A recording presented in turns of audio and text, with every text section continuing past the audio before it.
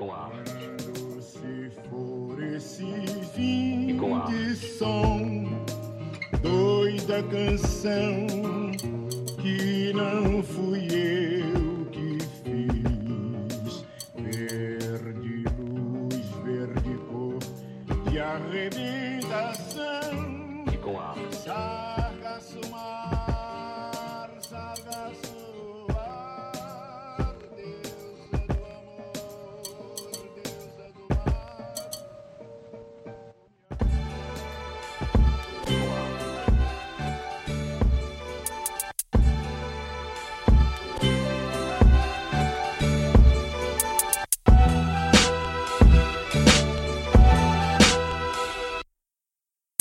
Sem marcar no tempo eu me contento, aprendo, vou vivendo bem distante, nada semelhante, aula no mirante eu contemplo. Antes da subida eu nunca quis ser um exemplo, guardei o vinho na mochila, de volta ao centro, fogo no fino e segue a trilha, eu registro o momento, falta o olho brilha, hoje é dia, calculei a dose pra metamorfose, na mente de um prisioneiro, rebordose, ânsia o vento bate e balança o coqueiro, não mataram a esperança, é a chama azul do marinheiro, vai fazendo a ronda.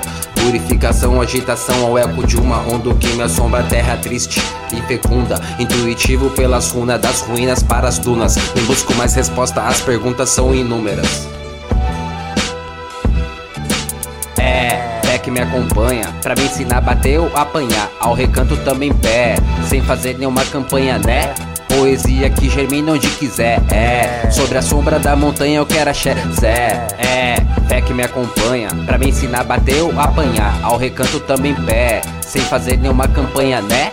Poesia que germina onde quiser, sobre a sombra da montanha eu quero axé,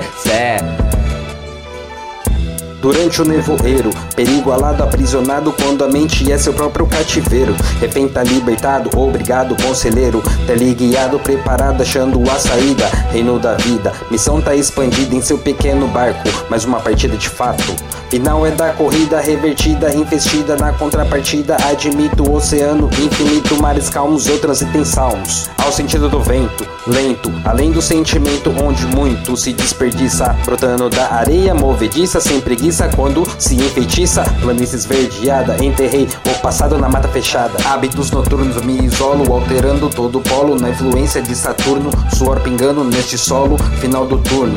O eco da caverna ecoa em todo o subsolo. Até mesmo me acostumo, nada é em vão. Ficou caro o consumo sem lamentação. Pelas veredas conduzido, reproduzido a constelação, trazendo a segurança, movido pela esperança. Em um mundo de tentação, tento me manter à distância.